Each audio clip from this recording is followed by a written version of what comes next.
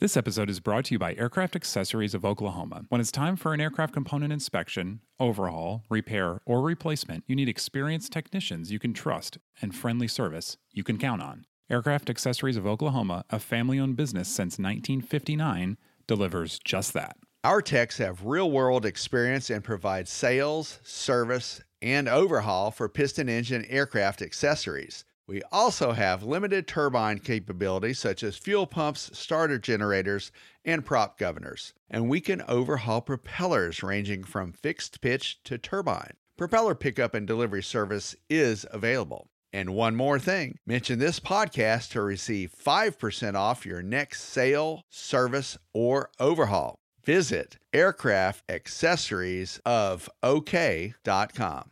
This episode is brought to you by Genesis Aerosystems, a Moog company and leading provider of autopilots for rotor and fixed-wing aircraft. The Genesis S-Tech 3100 digital autopilot provides increased safety, decreased pilot workload, and is approved for over 200 makes and models. To learn more about the S-Tech 3100, visit genesis-aerosystems.com. That's genesis-aerosystems.com. The bird that hit me came through the front windshield high and took the roof out. The Huskies got plexiglass on the roof too, and took that out, and then it blew the left windows out. Then hit the bottom of the flap and cut it and hit the tail. Welcome to another edition of There I Was, a podcast where we put you in the cockpit with pilots in interesting situations and we learn how they flew out of them. I'm your host, Richard McSpadden. Today's guest is Loren Kopsing. Loren's been a general aviation pilot for decades. He's got over 9,600 hours, all of it in general aviation. He's a private pilot, multi-engine qualified, IFR rated. He's got second-in-command privileges in a Beech Premier and the Cessna 500 series. Loren's owned 6 tail draggers in his lifetime, a Cessna 140, 3 Super Cubs, and a couple Huskies. So Loren's going to share with us a story today about an experience he had in a bird strike flying his Husky out of North Dakota. Loren, welcome to the podcast. Thank you. Loren, you were recently chatting with Mark Baker, a friend of yours, and you shared with him some pictures of an incident you had, a bird strike in your beloved Husky. So do you mind sharing that story with us? Where were you and what were you doing? How did it happen? We were hunting pheasants in southern South Dakota, a friend of mine, and we hunted up, the days are short, October 30th, up north here where we live. 5 o'clock, it's starting to get dark, probably 5:30. And we got out of this hunting place.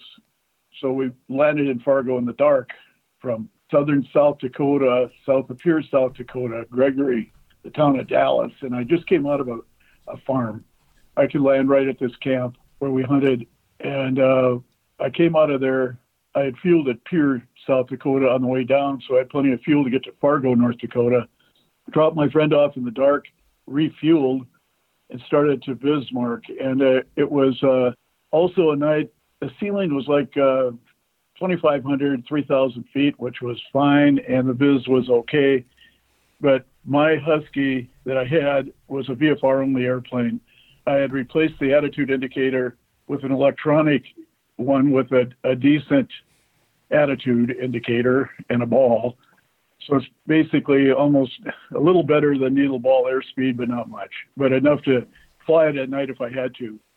I took off out of Fargo, heading towards Bismarck, North Dakota, and I could see occasionally I was getting a little bit of something. So I flipped my light on and I was getting some snow, and my airplane doesn't have heated pitot.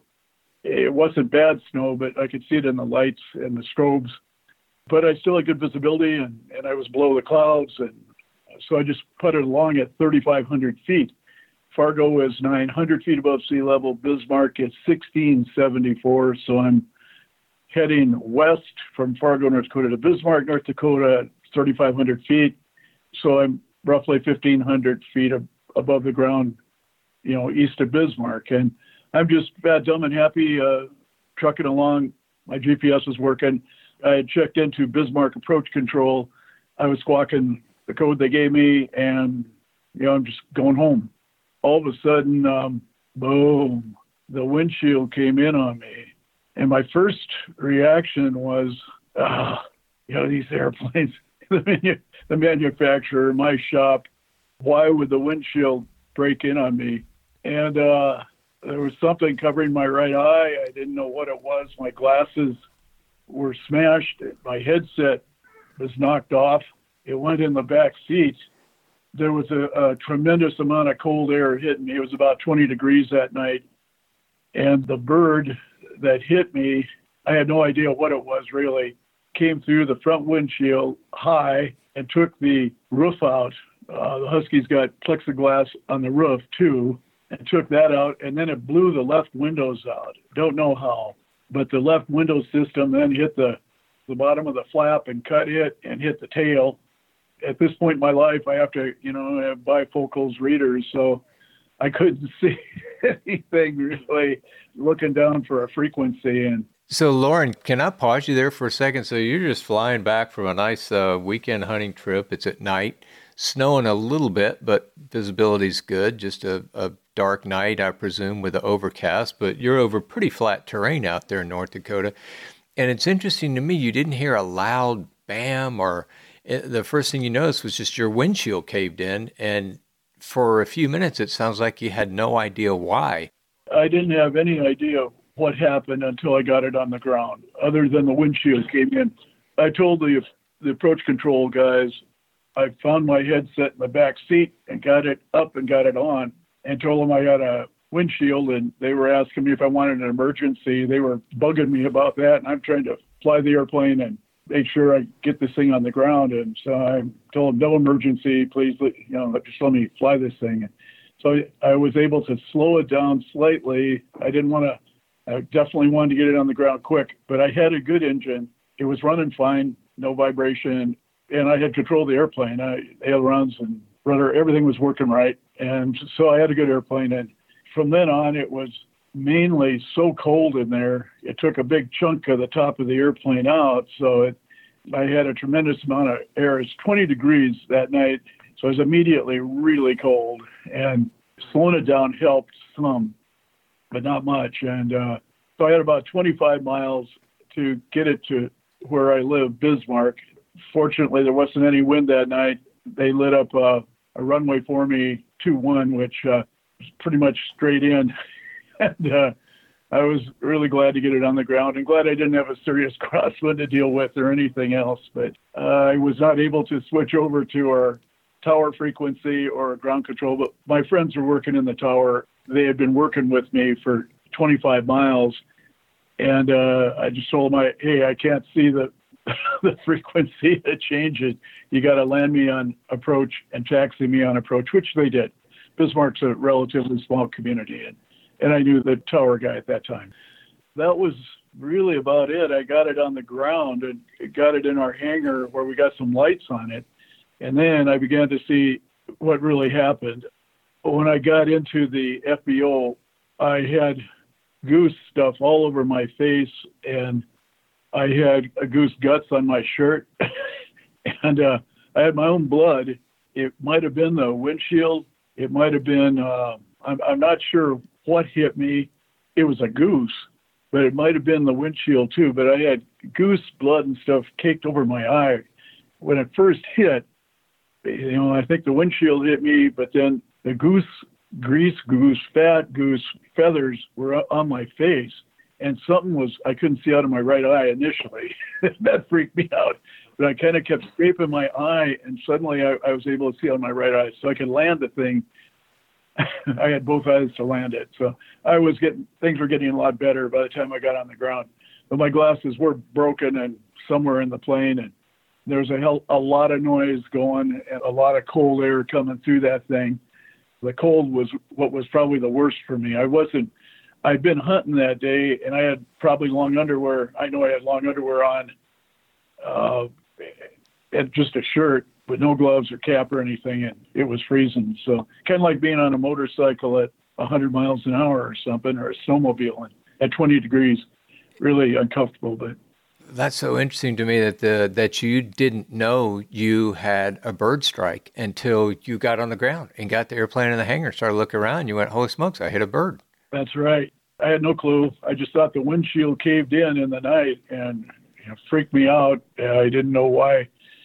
a perfectly good plexiglass windshield. So my first reaction was the manufacturer, our shop in Bismarck. That was my first reaction. God, this thing came in on me. But then again, the instinct for all of us is fly the airplane. And I had a good airplane. So it wasn't, to me, it wasn't an emergency. It was an unpleasant situation.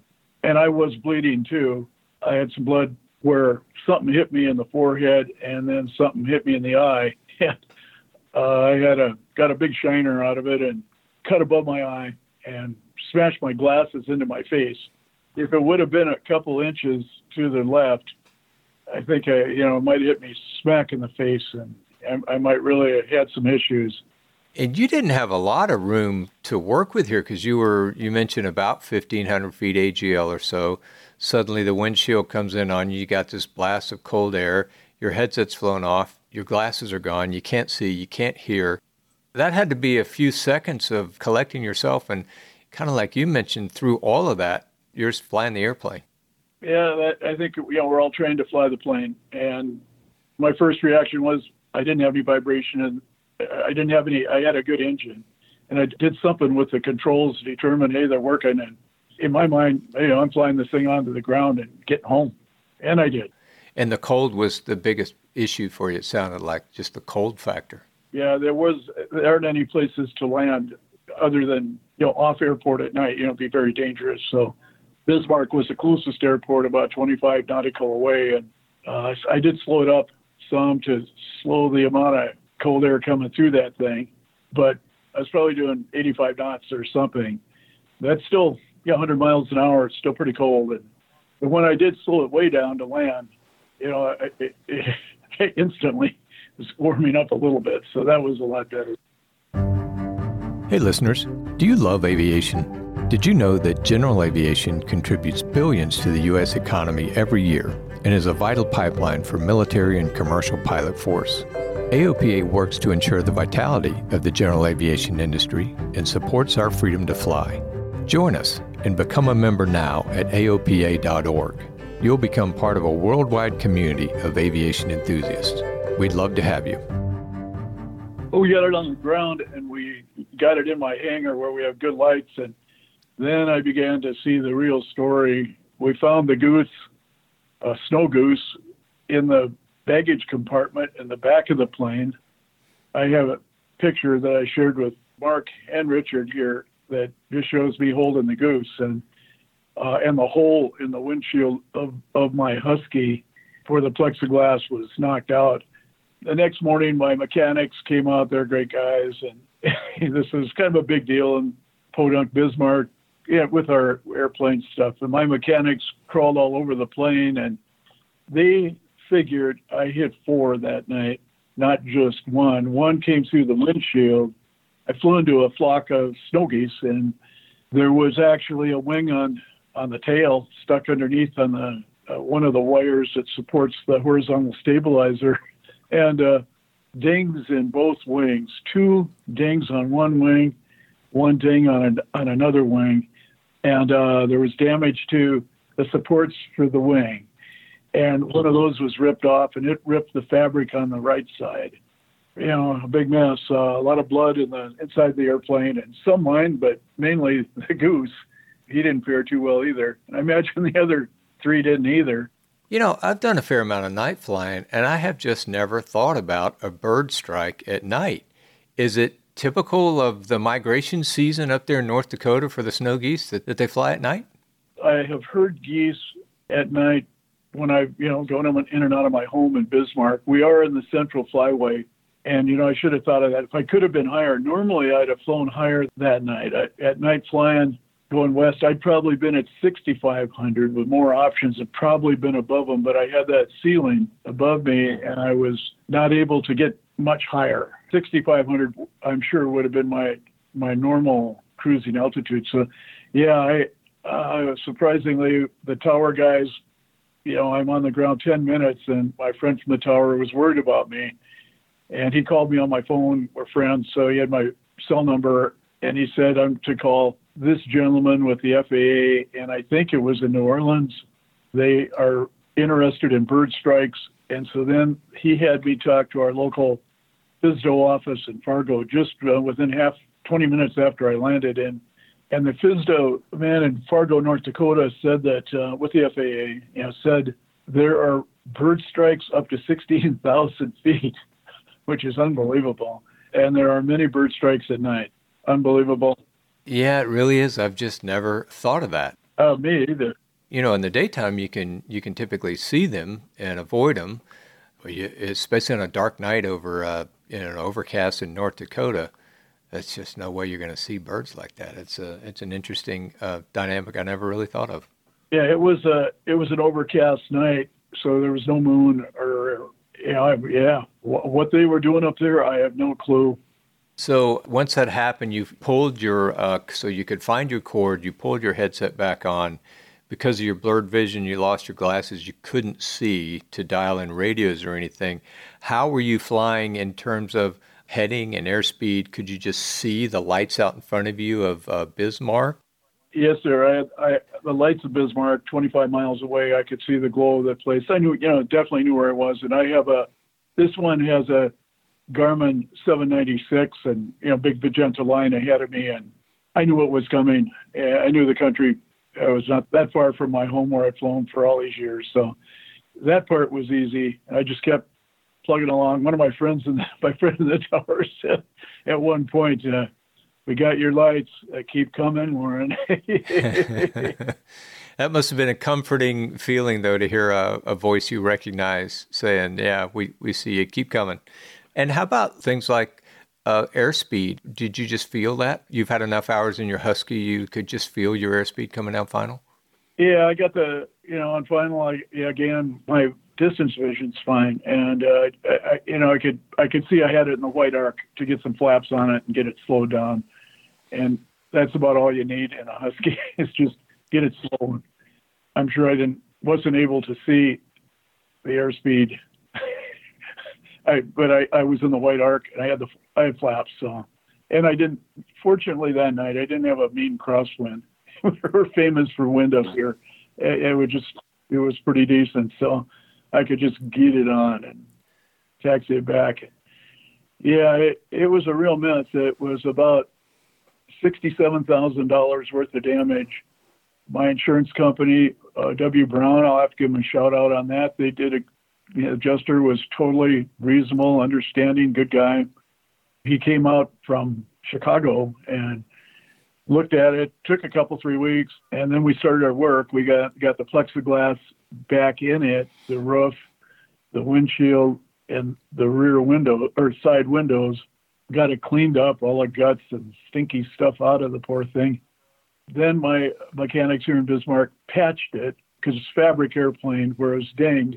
They put patches on it, obtained a ferry permit for me, and I flew it then in January. It took till January to get all these little steps done out to the factory, Aviat Huskies factory out in Wyoming. And there they took the wings off it, and they're doing a factory fix. Our local shop in Bismarck doesn't do aluminum and fabric anymore. So we took it to the factory where they fixed the wings. And while I was there at the Husky factory, and I got a tour of the Husky factory at Afton, Wyoming, and I saw these other beautiful Huskies, I traded this one for a new one. So I have a 2020 Husky. It's wonderful. I'm a lucky man. I know that. Well, most of these conversations we have, we talk to the pilots about, as you look back, what are the lessons learned from the scenario that you can carry forward or that we can take into our flying? Have you had a chance to think about that? I think the big one on this one would be flying at 3,500 feet, October 30th, when the flyway of geese, the main migration from Canada to wherever the geese wind up, Texas or wherever it is coming through a place like North Dakota. I'm going to be a lot higher if I have to do this one again, or I'm probably not going to go at night where I can't see them. During the day, you can see the pesky things, and hopefully you're looking out, and hopefully you're on it. And I think that would be it. I won't be flying at 3,500 feet through the I think it's called the Central Flyway at night. All that being said, we have to land our jets. I have a Meridian also, and we have to descend and climb through 3,500 all the time with our bigger airplanes. And I just was unlucky to stumble onto them a flock at night and flew through it, but it beat up my airplane pretty bad. And you mentioned 3,500. That's MSL, so really that's roughly about 1,000 AGL is the altitude that you're talking. I wonder, Lauren, if there's a website where pilots could check that, like you check weather and NOTAMs, and maybe during bird migration season, do they track that in terms of where the larger migrations are? Do you know, or? Our ATIS in Bismarck, a lot of times, if they're seeing them on the radar, they do say multiple targets in the area. They don't know what they are, but multiple targets. I don't recall them saying that night that there were multiple targets on the radar. And I was within 30 nautical, so I was within the Class D here that we do have radar service. So I don't recall. They might have said they had multiple targets, but I can't remember that. That's one warning they do give us here. And it's pretty common, by the way. We have quite a few geese and ducks around here. I would say a second lesson that we could all take away is just no matter what, fly the airplane. I mean, there you are on a dark night, coming home, probably a little bit tired from a great weekend of hunting, and just all of a sudden, life changes. Your windshield caves in with no warning, and there you are. You can't see, you can't hear, you're cold as you can be, and you're still flying the airplane. When you learn to fly the airplane first, worry about everything else later, figure it all out. And when I got my headset on, I could tell Bismarck Approach what my problem was. And they just had a pickup out there when I landed. I didn't let the fire department and the media and all the hullabaloo. I didn't feel it was an emergency. I just felt it was a discomfort and a... Yeah. It sounds like they gave you priority anyway. One of the great benefits of declaring an emergency is that you get priority. And it sounds like they had given, whether there was no traffic or whatever the reason, they had clearly given you priority. They were looking out for you in the tower. And another good thing, Lauren, is that you were on flight following, so you were on a frequency to talk to someone so that you could immediately pick it up, because as you mentioned, your eyesight was blurred and, you've been hit in the face with bird guts and everything, and you wouldn't have been able to find a frequency. So had you not have been on there, that could have changed things for you. Yeah, that's all correct, Richard. My new Husky has a big Garmin radio, the big letters. I probably would have been good. My old Husky had a little round tom, and it's down low to the left.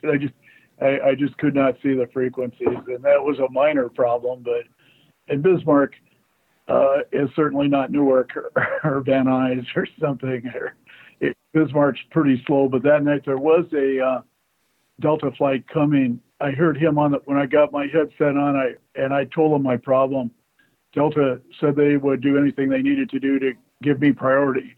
I didn't really need it. They got in ahead of me. I told them, no, just keep going, and they got in, and then I got on the ground after they did. I was so slow. One other advantage, it seems like they, in essence, gave you a single frequency approach, meaning they're not going to change frequencies through you. And that's something that a lot of GA pilots aren't aware of. If you are so task saturated in an emergency for whatever reason, in your case it was different, but sometimes it's task saturation or a very complicated emergency, you can just request from your controller, I want a single frequency approach. I don't want to have to change frequencies all the way into landing. And oftentimes they can grant that for you. And it just takes one task it takes away from you that you don't have to worry about anymore. Yeah, that is correct. And little Bismarck here, we're only 76,000 people. It's sometimes we have the same person on ground, tower, and approach. There's more than one person in there, but maybe the second person's going to the bathroom. So sometimes it's the same voice for all three. Not often. And they do a lot of training here, which is really good too, for people to go out to busier areas to get the systems down. Well, for our listeners, we'll have pictures of Lauren's Husky and Lauren himself up right after the incident on our website. So log on to airsafetyinstitute.org and take a look at the pictures of Lauren and his Husky. Lauren, we're so thankful that you just flew the airplane through it and landed safely, and thank you so much for sharing your story with us. My pleasure, Richard. Lauren, you're a big supporter of AOPA and specifically the foundation, and I just want to pass my personal thanks to you for that, for supporting safety and things like this podcast we're able to do because of donors like you.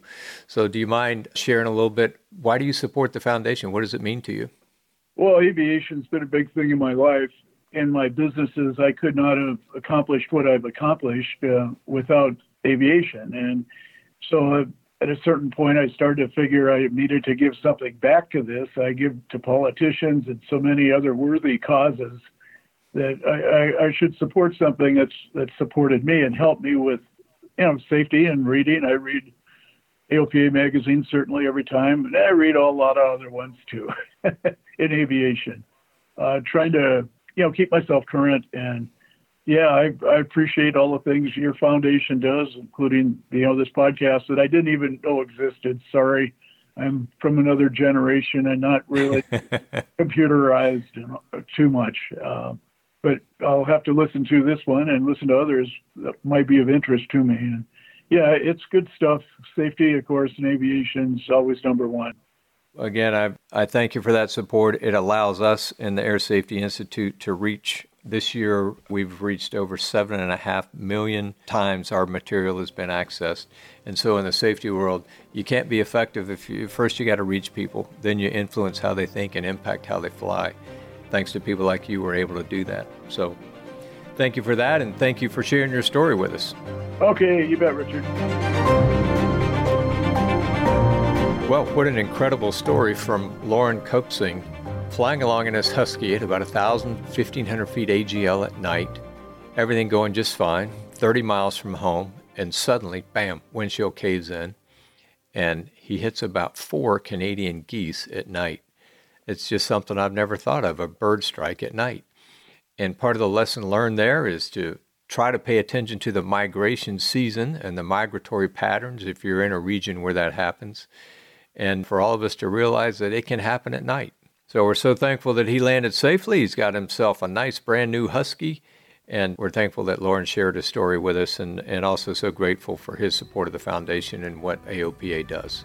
Thanks for listening. Alongside our producer, Tyler Pangborn, I'm the host, Richard McSpadden. Until next time, fly safe. Hey, listeners, if you like these podcasts and you'd like to help us continue providing them, please consider a donation to help our efforts. Go to aopafoundation.org/donate. That's AOPA Foundation, all one word, .org/donate. And thanks for your support. There I Was is produced by the AOPA Air Safety Institute.